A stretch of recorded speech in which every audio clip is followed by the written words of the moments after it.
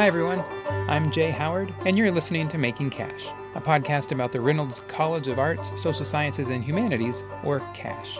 I like to talk to professors, graduates, and community members in Springfield, Missouri about their work, and today my guest is Stacy Rice, Senior Instructional Designer in the Faculty Center for Teaching and Learning at Missouri State University. In today's episode, we're diving deep into a topic that has been transforming the way we learn and teach. Artificial intelligence, whether in the form of chatbots like ChatGPT, which is available online, or in the form of specific educational technology platforms like Packback or Perusal, are changing the educational landscape in ways that I wouldn't have imagined possible just a few years ago. Stacy was one of the very first people on campus that I was aware of to tackle the questions posed by AI. She wrote a post for the FCTL blog back in January titled Artificial Intelligence and Its Impact on the Classroom. So, I reached out to Stacy to ask her whether we're all going to be okay. In the upcoming conversation, we talk about the benefits AI brings to both students and educators and the novel challenges we must navigate together. I hope you enjoy the conversation. If you do, please consider sharing this podcast with a friend. And if they don't know what a podcast is or how to subscribe to one, please teach them. Thanks very much for listening.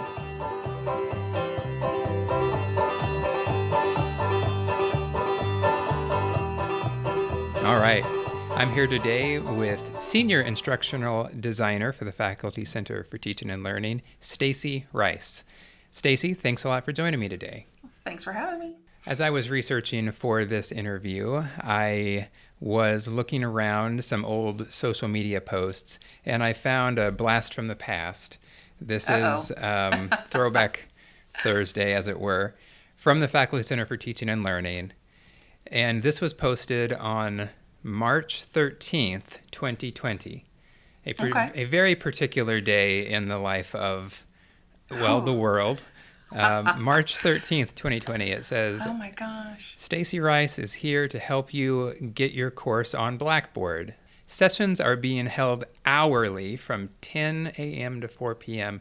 Meyer Library 206. No need to register. Just show up, attend the session, and get some Boomer Bites. And there is an image that said, keep calm and keep teaching with some chocolate-covered pretzels. So do you remember this era? I hope I'm not triggering anything. No, not triggering. Because, it actually was really good for the center and myself as well. But it probably was the most chaotic thing professionally ever in my 20 plus years of doing this. And I have to agree. Now, the trying to run something every hour on the hour, we didn't know how many people would be coming. It did get a little chaotic, but I think we got as many that wanted the help to get migrated into more to Blackboard. As I look back on that time, I almost just can't believe it. I had taught online previously, and I had seated sections that semester.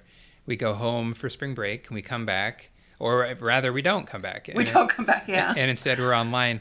And I can only imagine how difficult it would be for someone who had never taught online before. And that may be any number of my colleagues, and it's just like, boom. It's not like we gear up for this for a year and maybe test it and do some ho-humming. It's like, no, we're doing this, and you need to know how to do it yesterday. Yeah. Yeah. And it's always surprising the level of technical skill. And it's not just our faculty. I mean, even the students, we assume a certain age group of students has access, knows technology, but then we also assume, that if you're teaching and you're answering email, then you're probably using all the other things. And so that was a little surprising to find that we had some faculty that barely functioned using email, that I was now having to somehow get them to use an LMS, our particular platform, Blackboard, in the matter of, just a day. And it was a lot. Well, trial but by... we did it. Yeah. Well, and you were at your position at the Faculty Center for Teaching and Learning, you were helping many of us learn how to do it. Right. So I see that you've been at the university since 2014. Almost 10 years. Yeah, congratulations. Thanks. Areas of expertise include adult student learning, online course development and delivery, educational technology. So let me ask you sort of the origin story question, and you can go back as far as you like, but where were you before Missouri State University? So we go back to, I'm going to say, like, getting into education in general. I used to work for OTC. Me too. Yeah, yay! They were the beginning of my career in higher ed, and I worked a lot of offices there, but then I started out in admissions, and it got a little boring because you only process so many applications. Did a little financial aid work because I was bored, and they were right behind me. Their office was directly behind me, and it was like, do you have anything? Because, this was, 98. But then I, after being there a couple of years, found the distance learning department, and then that was kind of home for me for pretty much till I got here. Very cool.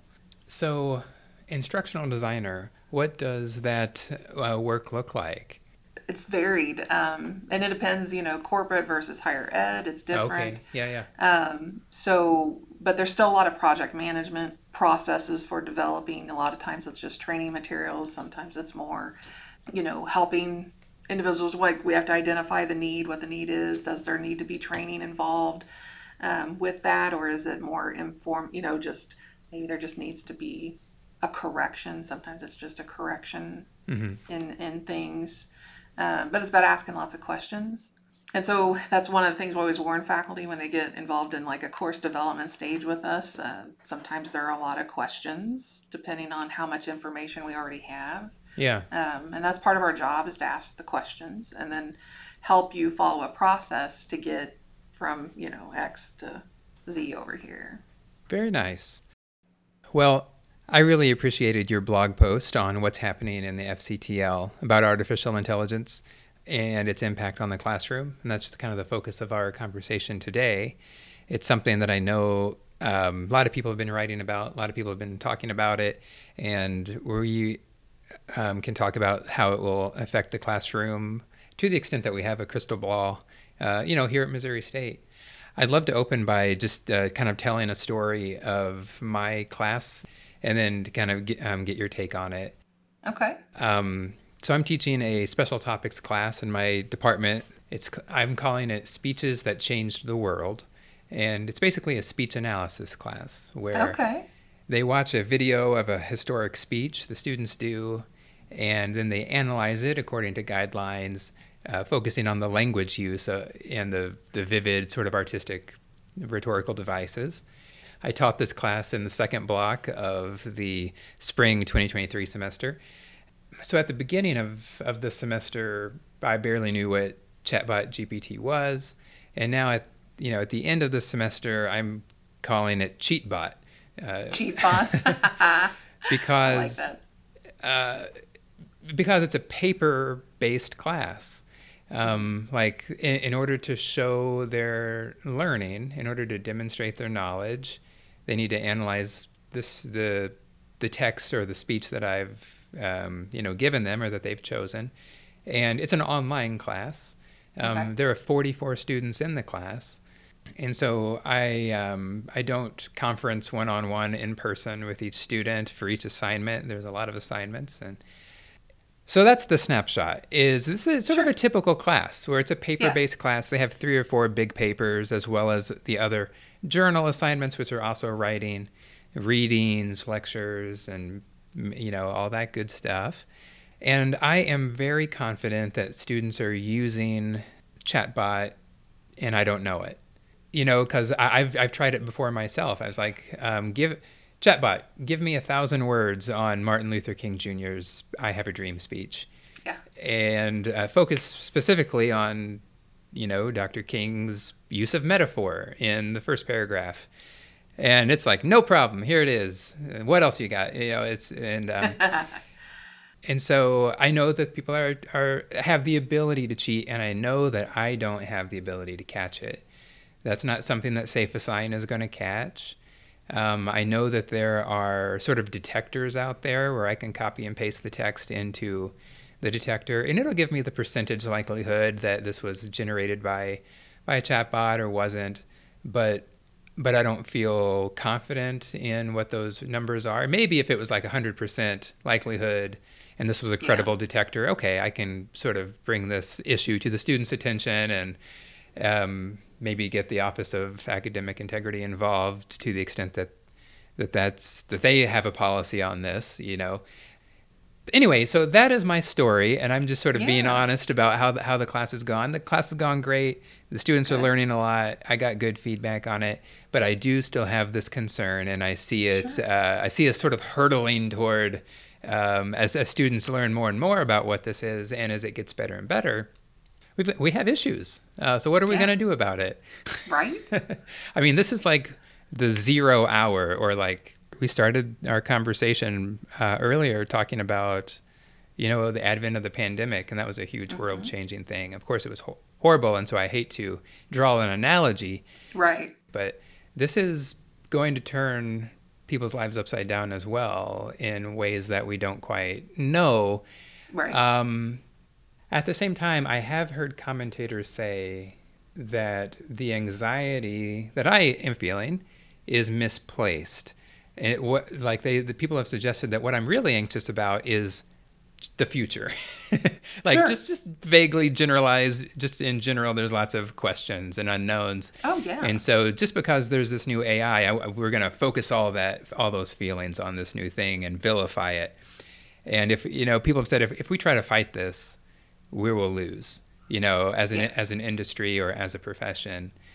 So while the instinct is just let's circle the wagons and ban it. Right. Not the right way to go. Yeah. No, I would agree. It's here. It's been here. I was reading an article. Tracy Gross is our faculty developer, and we sit and have these conversations all the time. We're both kind of geeks, and she has a math background. I'm the instructional designer, you know, so it's like mine is all about processes and things. And of course that fits nicely with math thinkers because they also like processes. And so we just naturally start to have these conversations about the what ifs. Yeah. You know, and where I think it hits us all in the anxiety is our identity as academics, because here we have this computer seemingly creating things that were held, you know, that are held to a different standard because it's academic writing and things, you know, and that it's appearing to create things that I've spent most of my life working towards and doing, and here in 5 minutes I prompt it with a question and it's spitting out something that's actually not horrible. I joke with her that, you know, maybe I should start dusting off my resume, but then I'm trying to decide, well, what jobs would be safe from AI, and there won't be one. Because the whole point with technology is to improve the human experience, you know, to make things easier, to take out what they call the boring, in the weeds stuff so that you can move on higher, faster, produce more. But we've forgotten that in the weeds thing is a lot where the learning takes place, or the way that we're teaching now is where the learning takes place. Sure. Yeah. You know, and so it is scary. But this stuff we've been helping it for decades, because I remember when I was back in Northwest Arkansas at the time, and some of your publisher platforms were starting to talk about their new, you know, learning platforms that are going to analyze your student responses on test questions, and either they would get fewer questions or more questions, or it would redirect them to resources. And those are AI tutoring tools and that was back, you know, early 2010 to now, and we didn't really think anything of it. Well, you make a really good point that it is the nature of technology to improve. We want it to, like, that's the whole point. And but yeah, I think you also make a good point that there's part of the anxiety is about like replacing us, you know, that AI will replace us. And I always just think like, that is something that is something to worry about. But yeah, as far as like learning goes, the specific problem of cheating is novel. But then again, there are some historical comparisons too. I mean, and as I was reading about this, someone pointed out that, academics still haven't embraced mobile technology. Like, Right. Cell phones are banned in the classroom. Yeah, we're still banning those. I mean, and I'm sure people who teach composition probably have opinions about spell check. Sure. Like things that we use every day that were new at one point. Yeah. Like the calculator. Of course, yeah. Yeah. And the other example that comes to my mind is Wikipedia.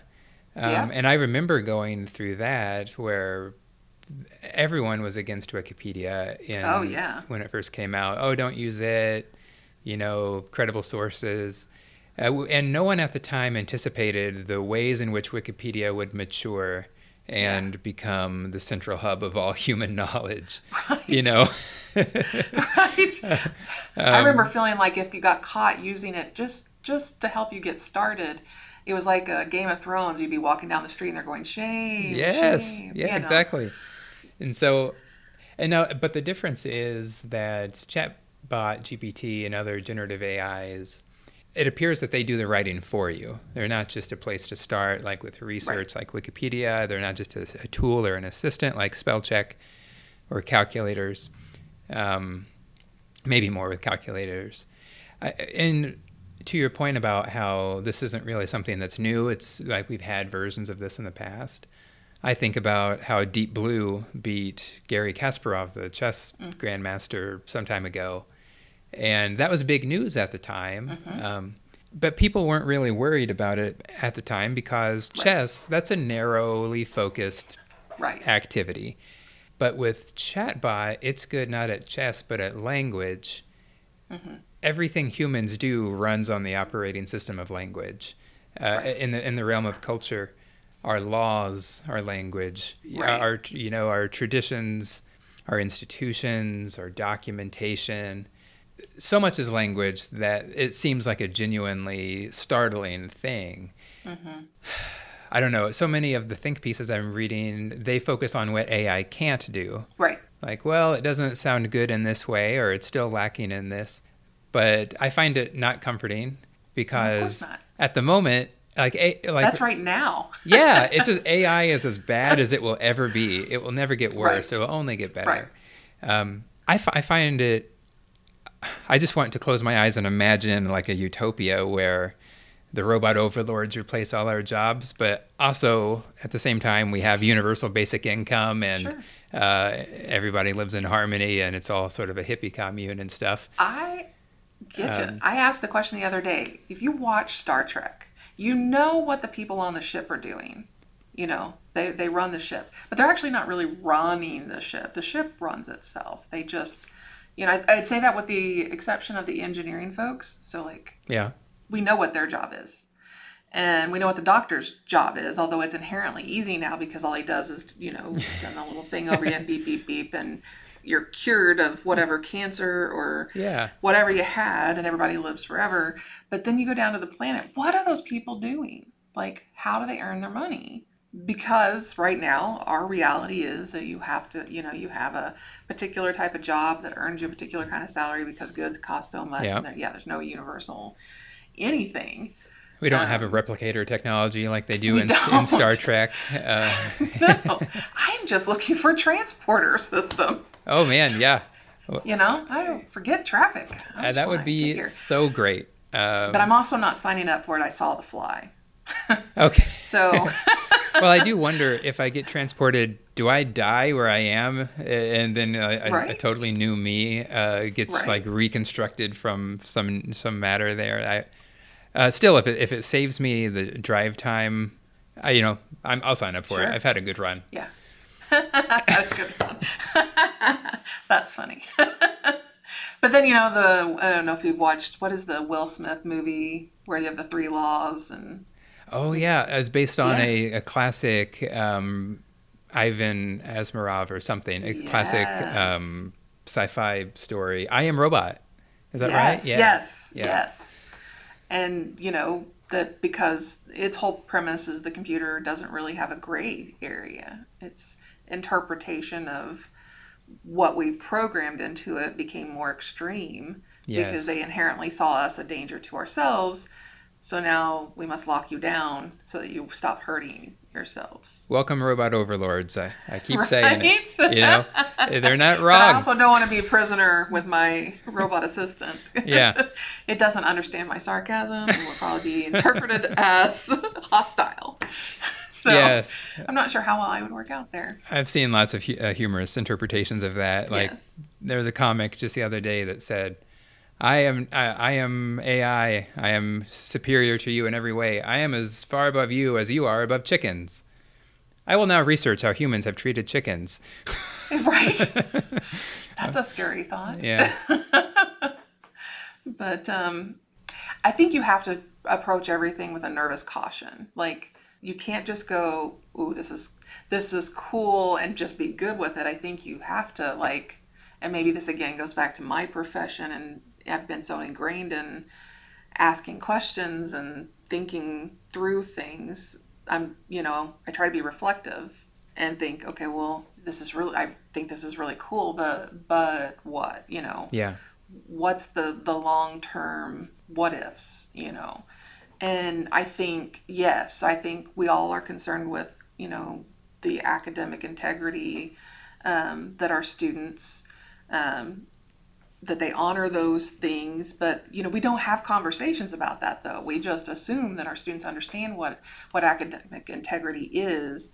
But really what they think of it is more of, it's all about the cheating and the plagiarism. It's not about acting with academic integrity and what that looks like and why that's important. And we don't have those conversations. And so, but we expect them to act that way. And so then enters the tool. Okay. You're saying that the academic integrity conversation should be a positively valenced conversation rather than a negative or punitively based. Yeah. So like our identity as students and scholars should, we want to embody these values. Yeah. For a positive reason. Yeah. Right. And then we can take tools like ChatGPT, and instead of it worrying about that they're using it, we help them learn to use it, because it's going to be there. We can't ignore it, and it's not an I'll ignore it and it'll go away situation. It's how can we help them? Mm-hmm. But we also have to look at things like, I'm finishing up my dissertation and thinking about that academic writing process. And academic language would be easy to mimic by a computer because we cut the human out of the writing so much. And an AI isn't human. It doesn't have experiences. And that's the thing that it falls short. And I don't know that it will ever catch up because they can't have the living experience. What is it to be human and to be able to reflect on those experiences? And so, that's one way really to kind of let it be out there to help the student. Maybe you have a student that has trouble forming ideas. It's the Wikipedia of today. Start there, and then let's leverage what it can give you, and then bring in your experiences. Because if we take that reflection and sharing of experience out, then we make it really easy. I love to dig into that a little bit, the reflection and the sharing of experiences. Yeah. And if we could, I'll just ask that. What do you mean by, as an instructional designer, what does reflection and sharing mean to you in the classroom? How does it help students? And what are some ways it can look? Well, it's not, when they're learning, they need to reflect on the process of learning. And so a lot of times we're just looking for an end product. Yes. We care less about the journey that got them to the end product. Yes, right. I actually care more about the journey, of course, than the end product. Yeah. And in that's messy, and that's where they learn to be reflectful and start to kind of question their own thought processes and how they got there. It's metacognition. That's the buzzword we use. That's not really a buzzword. It is what it is. But metacognition. Yeah. Thinking about thinking. Yeah. And let's think about a lot of when we talk about, what is our goal for students? What we want out of these classrooms? And a lot of times it comes back, we want them to be better critical thinkers, but then we don't give them opportunity to practice because we're focused on a product, not a process. Sure. Teaching of the test and stuff. Yeah. Well, let me try to explore how to apply this insight to a redesign of my Speeches That Changed Sure. the World class, if I may. Yeah. And my goal is it's not to like catch plagiarism, but to reduce the need for it in the first place, or the opportunity. Sure. And so right now it is the paper is the culminating, it's the product, it's the end product you're talking about. Right. And there's always an end product. It's got to be part of it somehow, yeah. Yeah. But there's weekly modules, weekly folders, all that good stuff. And I have heard it suggested that conference with students throughout, because if you ask a student something face to face, they should, they can talk about the ideas in their head or not very tellingly, Sure. And that it would be a potential way to catch it. But of course that does involve face-to-face time. Is that the only solution, or is that even your first go-to? So it's not, yeah. Because that's a lot to do, especially with 44 students. Now I teach much smaller classes. Well, and that's one section, yeah. Yeah, and now I will say the larger your class size gets, the harder it is going to be potentially to really, unless you just change your instructional process to catch these things, because part of it is the bigger your class, the less individualized attention your bandwidth is shorter, so you can't give them more of you. We aren't cloning ourselves yet. I know we've got the sheep and stuff, but we're not yet to do it. People, good Lord, don't bring me back for a podcast for that. But no, so something I do in my own classes, and I've just always done this because I want to know their thought process. It's just as important as the outcome. So I teach classes typically that are about teaching or teaching with technology. I've taught some ed tech courses in the past, but I have them journal their thoughts about what they've listened to or what we've talked about. And in those, they need to share their own experiences, just what they think. Yeah. So there's no threat to it. You get the points because points are currency. So you have to put points on it. They won't do it if there's no points. So it's a low stakes. Just give me how you feel. There's no right or wrong. Yeah. But then I expect to see that. Then I'm starting to know them and their conversational style. But then also I should see some of that reflected in the final product, because I'm just trying to create this asynchronous dialogue with them. Yeah, absolutely. And then I'm also asking questions. So it's not just telling me what you think, but in all the material I gave you, was anything confusing? Or was there anything that was just this is great, it stuck out, give me the highs and lows, essentially. Because I don't care how good ChatGPT gets, it's not in the room with you. It's not in the LMS if it's an asynchronous course. It doesn't know the conversations that have happened, and we need to be bringing those reflective pieces into our work. And so the journal is a great tool for something like that. Oh, it is. I love journaling. I don't like doing it myself, but I love seeing my students' thoughts. Yeah. Show your thoughts. Yeah. Yeah. And that's quite hard to fake. I could go to ChatGPT and say, "Tell me what I thought this week. I needed to give some material to my teacher." Exactly. But then also forming where are they going with what their bigger project is, because help them also so they don't have to lean on the ChatGPT. I fully believe most students do not set out to cheat for the sake of just cheating. It's usually something has pushed them there. There's all these demands we don't think about that are going on. They just exist in our 50-minute class or our online space. And, they've got classes that I've got to read 100 pages and take this quiz in a week's time. And then over here in this class, I've got, other writing and reading. And because we're really, on the whole text-generated resources. We don't do a lot of video, which helps compress some of that time too. Mm-hmm. Mm-hmm.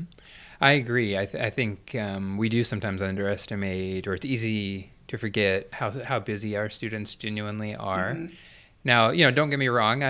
I'm sure that my The learning still has to happen. They still have to, yeah, there are things that have to be done. and I'm certain that all of my students understand that my class is the most important thing in their life. Sure. But that's to say nothing of the 2 or 3 jobs that they may have, and the family Right. that they're taking care of, and Right. whether they're driving or whether the car is in the shop. They're Yeah. not just telling me it's in the shop. Maybe it really is in the shop. Right. Right. And so now they're taking the city bus, and Yeah. that's a long wait, and it rained on them, and it's a hard They're overwhelmed. position. It is ludicrously overwhelming sometimes. Yeah. But like I said, these AI, they're great. But they aren't creative. Mm-hmm. They're not creating anything that isn't out there accessible to them. And so, we do a lot of write this paper, and especially now in this case, I'm talking about classes where writing is not the outcome. That's not, why do we keep having them write papers? Why don't we let them choose how they give us what they know? So maybe a project of some kind, or maybe let them make a movie, or is there another way to demonstrate? But it also means you have to really know what the outcomes of your content are. Right. You know. And I can see how, it would be very different across all disciplines. And, here I'm in the communication discipline, and so we're very interactive, small class sizes, lots of communicating, Right. And so our pedagogical techniques, our go-tos, may or may not be exactly what they're using in the next academic building over. Right. So, but from your position, you are working with all of us, I suppose. Right. Yeah. Yeah. And then I have this, just from my own personal experiences with students with disabilities, things like that, I'm very in tune to, like, universal design for learning became, accessibility is even a topic of my dissertation. So, thinking about how limiting we can be sometimes when what we're asking from our students. And it's just because, well, this is what I did when I was a student. Right. So this is what I know. We don't teach faculty to teach in higher education. We want your expertise, and we just assume because you've gone through all of it that you know how to teach, and you're just going to go for it and do. Right. Which is just, horrifying sometimes to really think about the lack of support faculty sometimes get in doing this job that's so incredibly important. So it's, absolutely the case that probably 99 out of 100 PhDs, or whatever the person's education level is that's appropriate to their terminal degree in their area, didn't include a pedagogy class. No, but not at all. now they're teachers. Right. and usually modeling somebody that they really thought was a good teacher, or sure, I will never do that to my students kind of thing, because I've had examples of faculty that in my journey that I'm like, that was a horrible class. I don't ever want to be that way, to, wow, this was the best instructor I've ever had, and I want to be like them. And so you think about the things that they did, and then that's the training that happened, in which it really isn't training. It's just you doing the best you can with what you know. Sure. Yep. And we're all just looking for more tools in the toolbox. Sure. And you've got people knocking on your door all the time with the next literal AI tool that is going to revolutionize, your class. And I think about things like, I mentioned Packback in the journal article. Oh, yeah. Or the blog article. We have a lot, it had a growing little audience happening. And in theory, yes, it's a great tool, because it's about making the student ask better questions. So it's one of those, what they call it, like a tutoring tool. But it's also analyzing the language and the text. But then what's happening? You're disengaging from that conversation. So do you have as good a handle on what's happening in your discussion boards? Because you've got this AI tool that's going to score things for you, and that it's done a lot of the work that should really be the instructors, but we're so overworked, you're stretched, you're heaven forbid you're going for tenure, on top of teach more and more students getting put in your course because, funding for education is what it is. Yeah. So then we rely on those things. Yeah, there's a lot to think about here. I teach the Com 115 class, the Introduction to Public Speaking class. I haven't taught it in a long time, but it is one of my favorites to teach. Yeah. And it's one of the classes that students typically take pretty early in their career, and everyone has to take it unless they transfer it in. And so it's not a GEP class or anything, but we do a lot of welcome to university life. Here's the way things go type of conversations. And I always do have an academic integrity segment of syllabus day. I know some teachers skip syllabus day altogether because it's boring and stuff, but I think it's important, and there are ways to do it. But because there's that clause in the standard syllabus. The things you turn in should be your own independent original work. And we talk about what those words mean. What does independent mean? What does original mean? Right. Independent original work. So that means like you can't write a paper for another class and turn it in for this class, because that violates the original part. Right. Where it's generated for the specific assignment. But do we answer the question of why we have these why? Yeah. Because here's ChatGPT complicates it because. And so a good, best practice everybody's talking about is having them use it to outline their paper. Maybe it's a topic they don't feel comfortable, maybe, that they're exploring new. So at what point, they've got a reference that they used it somewhere, but at what point when they stop using it, is it really their idea? I used to have a frustrating, in my bachelor's program, I had an instructor once that told us there was no such thing as original thought. Oh, that's interesting. That's an interesting conversation. Yeah. Let's just say I just really disliked that course because I wasn't reading things. I was literally writing my opinion. Yeah. And this was early in my learning to write academic writing. Okay. And he wanted citations for almost every sentence I spewed out. And it's like, but I said this. And he's like, there is no original thought. And it's like, okay, whoa. Okay, yes, my thoughts were influenced by something, but the way I internalized it and spat it back out, isn't that mine? Yeah, and I feel like even if someone thought of this before me, it's still true. If it still can be true that I independently arrived at the same conclusion somebody else arrived at. Right. So don't take that away from us. Right. But that's been an argument before this was even a thing. This was, early days of internet even. Still going to the library to get stuff, instead of, having all the databases at my fingertips. But where does the originality start for the student, especially if we let them start utilizing these tools? And I think we have to have that conversation. Do we cite it as a resource? Because, you still have to... It's not like it's a peer-reviewed resource. It's like Wikipedia. It doesn't cite its sources either, for the most part. No, unless you ask. Really? Yeah, you can ask it to do it. We don't. I kind of keep going back to spell check. We don't cite spell check. Right.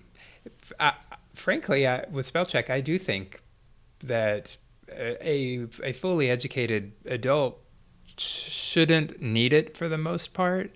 Right. And not just spelling, but grammar especially. Like a person ought to know how to use punctuation marks, They should. But whose punctuation? Because there's APA, there's MLA, and there's slight differences. And I just meant periods at the end of sentences. Gotcha. Yeah. No, I don't know anything about that. Is it semicolon parenthesis period or period semicolon? And I only bring that up because I'm still mired in it. Like I'm working on your I'm dissertation. Almost there. Yes. Yeah. The topic of originality, I think, is really interesting because did you watch the television show Westworld by any chance? No. They had sort of like I'm going to need to. Robots and androids in that show and stuff, and one of the themes was they wanted to make the hosts, they called them, as human-like as possible, so that they didn't even know whether they were humans or androids. And then they started flipping it on itself, where they had people who thought they were humans, and the humans didn't know whether they were androids or not. But one of the scenes that really sticks with me on the question of originality was this person who thought he was a person was shown a computer program that predicted the words that they were going to say as they were saying it, or right before they were saying it. And it was very dramatic because they're like, no, I'm in control of my actions. I'm just figuring out what I want to say. And as they were saying that sentence, the sentence was appearing on the screen right before they said it. But what that tells us is we human beings are word sequencers. You know, they say chatbot GPT, all it does is pick the next word in the sequence and string them together to make sentences. And I feel like there's an argument to be made, oversimplified and incomplete, but human beings are text sequencers as well. Like the sentence I just said followed the rules of grammar, and once I start it, there's a limited number of ways it could possibly end if I'm trying to follow normal conventions. Sure. And so that's not really characterized as creativity. That's just, you know, I have a number of words in my head and a couple of stock phrases and stories I've told in the past, and I'm putting them together in this new conversation as I'm having it. And so I feel like that's not that different from what the chatbots are doing. They have this massive amount of data they're trained on. I don't really know how massive. I can't even say the number. Like I read somewhere where it was talking about how much information we're feeding it every day was like an unfathomable number, like a quintillion type. I can't even fathom what the number of zeros. Yeah. Well, so they know more than, I don't know why they don't just plug them into an Ethernet cable and give them the whole internet. Let them like, you know what, chatbot, get whatever you need. You know, right? Why do we have to give them certain anyway?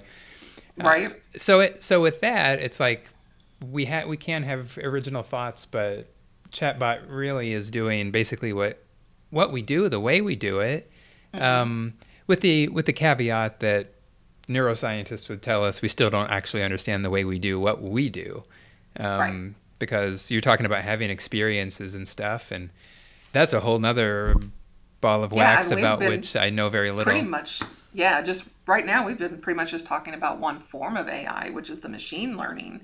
There is a neural network learning side where it is they are fascinated with the way we process information, the way our brains work, and how similar that actually is, you know, to the computer network. And that actually I find a little more frightening, really, than things like the machine learning, because the machine learning, again, I go back to it's just trying to make our lives easier.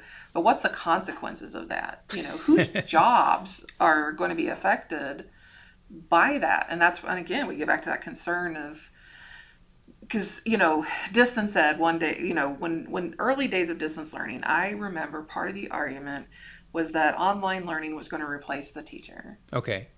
And having to have that conversation about how that's not true. Because you still, you're not standing in front of a class doing the whole sage on the stage thing, but we also know that's not effective for learning. There is tons of research out there telling you that lecturing is not effective. It's an important tool, but it shouldn't be the be all end all. And that it's about having the student go and reflect and do the things. Like, if we don't create scenarios that they actually practice what they're supposed to be learning, chances of them remembering it, 5-10 years down the road is actually pretty slim. Yes. Or right after the final, because they're just, it doesn't make it into long-term memory. So, you're always going to need the teacher. Yeah. Even with AI and machine learning, however, where it goes, you're still going to have people who are there to guide it. Yep. And guide people using it. Yeah. And I think that's where our role is going to have to start to change. But we gotta start having a lot of conversations, and not to get into like a punitive side, but we do also have to start putting together policies about acceptable use of it. You're not going to use it. That's actually not acceptable. It's how it is acceptable use. Well, let me ask you about that. Yeah. If you had to brainstorm the language for those right Oh now, gosh. not to put you on the spot, but this is going to be word for word on my syllabus Sure. next semester. No, I don't know. What would you say is okay to use it for? And you can pick a specific discipline as an example, whatever comes to mind. But also, what teeth can we possibly give such a policy? Like, Sure. how can we catch it? Because, I would hate to abdicate the arms race of like, safe assign or plagiarism checker to Sure. to different methods of plagiarism. They have to try to keep pace with one another. Sure. Well, and Chat GPT actually has an arch enemy in GPT-0 because, you had that student, Princeton, if I remember correctly, like the minute it was out, he's all, that's wrong, and I'm going to make a tool to catch this. And now he is exploding. I follow him. I signed up for his little newsletter because I thought, well, what an interesting little project you have going here to thwart your student, your fellow, your peers' ability to now use this other tool. And, and it's like, I kind of respect it at the same time, kind of like, oh, yeah, no fun. You're no fun.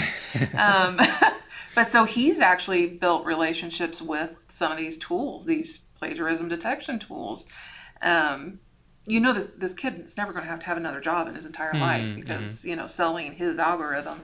But again, I go back to, that whole basic of understanding what it means to act with integrity, understanding how how they're damaging their own, potential future, because sure, they can probably get a degree using Chat GPT on every paper if they don't get caught.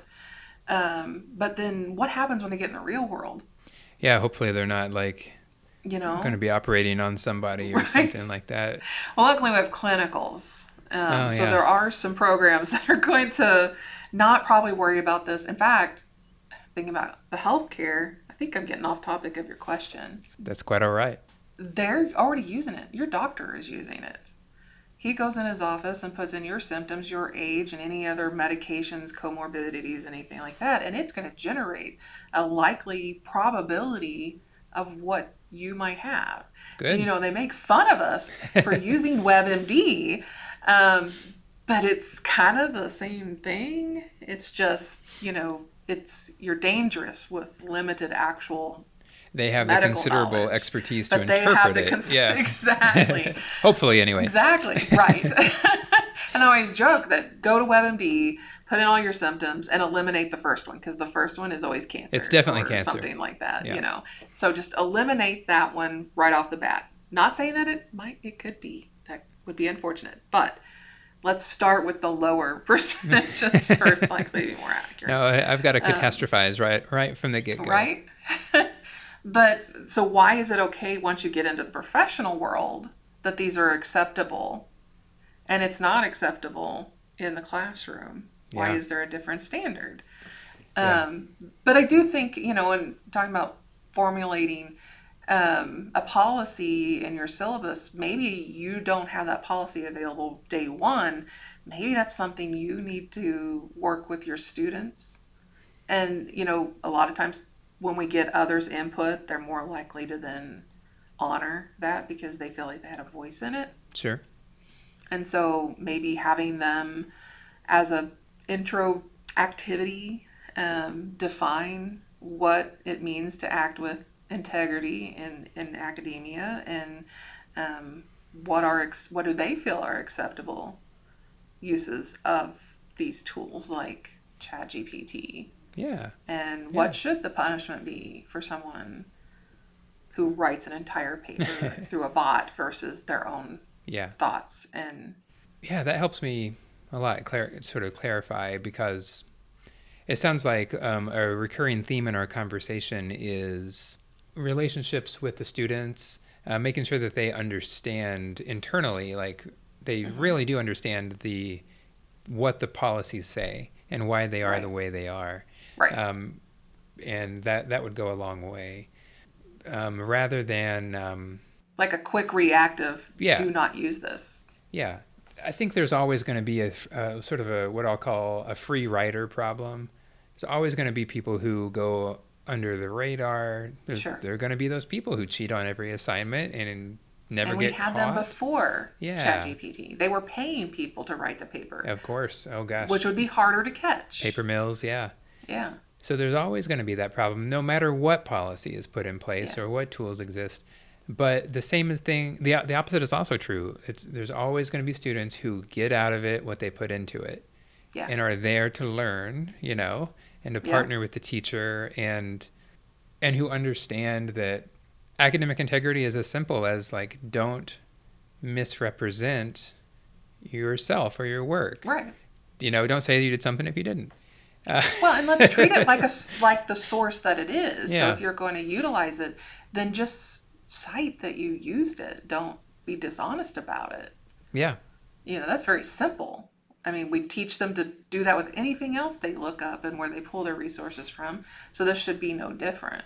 And there's maybe a world where, to the extent that you're citing content, you have to cite content, but also there may be a world where it becomes so expected and obvious that we'll cease to think of it. And what I'm thinking of, I haven't used this as an analogy yet, but what about the act of typing versus handwriting? Mm-hmm. I don't have to bring to anyone's attention that the paper I've turned in has been typed, because you look at it and it's obviously been typed. And in fact, I don't want a paper that's handwritten from a student. Their handwriting is not very good. And so maybe using these tools that we're talking about is just becoming a part of the production process of producing the kind of work that we make. Yeah. In the same way that word typing, word processing, because I mean that's what ChatGPT is a word processor. Sure. But we still have to feed it the right prompts, and then act wisely with the information that it produces. Right. Right. I mean, it's only as good as the question you ask it. Yeah, and sometimes not even as good if they hallucinate or something. Right. I think those stories are fun. Well, and it does write with some level of bias even. And, it may not be the bias the student intended. So, oh gosh. They have to realize that. Yeah. Yeah, I mean, it's going to be funny what we're going to be talking about 10 years from now, and this will have been nothing. Mm-hmm. I mean, it'll have been the catalyst for probably a lot of change. Because like I said, I go back to cell phones and tablets and stuff being in the classroom, and we still have faculty that are very anti-technology into the classroom because they think it's distracting the student, and they're like, I've had this conversation about if students not physically writing the notes, because that physical writing, that's how it gets into long-term memory. Oh yeah, and it's like, oh, okay. So the people that did that study have done another study based off that study to find that there's literally no difference between a student typing the information or writing it physically with a pen and paper. I mean, do those individuals think that there was no such thing as long-term memory prior to the invention of writing? Because human beings lived a long time before. And do we know that the students really are learning while they're writing? They're feverishly writing every word you say or everything that's on a slide. So chances of them actually absorbing it is pretty low because their mind is already wrapped up in, that pressure of being able to take notes, so they record every word you say, that they're not really hearing you. Yeah. They're listening. Yeah. But they're not really hearing you. They're trying. So, people can't remember anything because they're too busy taking notes, which is so ironic. Their heart's in the right place. Their mind is just engaged in the wrong way. You only know and can work with what you have experienced until somebody like me comes along and tries to flip you upside down. Well, it's better to sooner rather than later. Yep. But that's what makes my job fun. I want you to work smarter, not harder. And then also, that it doesn't have to be this tug of war battle with students, because I think inherently you have to believe that our students really do want to do the right thing. Yeah. I mean, I agree with you 100%. And it scares me too, because I already don't understand technology as it is, and so it's just going to get harder and harder for me to keep up. And so yeah, Yeah. it's going to be rough out there. Yes. Yes, it is. It is. But that's why I think, our jobs are going to become more to teach, let's say, AI literacy, for lack of better terms. Maybe that is the term. That sounds like a great term. I probably read that. It's probably not my own. It's probably been buried in there because I have read so many different stories, just because I find it very fascinating, because again, well, I grew up watching a lot of sci-fi, and it's scary accurate for the most part. Very prophetic. Yeah. I think you coined that just now, and maybe that should be the name of our episode, AI literacy with Stacy Rice. I don't know if they're learning a lot of literacy about it, but in this conversation, I don't know. But I mean, we are going to have to start teaching that, and we're going to start training faculty. You can't just assume that you're, plugging in somewhere and now all of a sudden, all the things. We're going to have to be very proactive and to provide resources and education, because we can't just assume that you've got your other interest areas. You do actually have specialties that you focus on. Yeah. So we have to make it digestible and show you, how to use it wisely and how to manage it, with your students. And again, I go to manage it because you're not going to get rid of it. The harder you fight, the more you're losing. Yeah. Work smarter, like you said. Yes.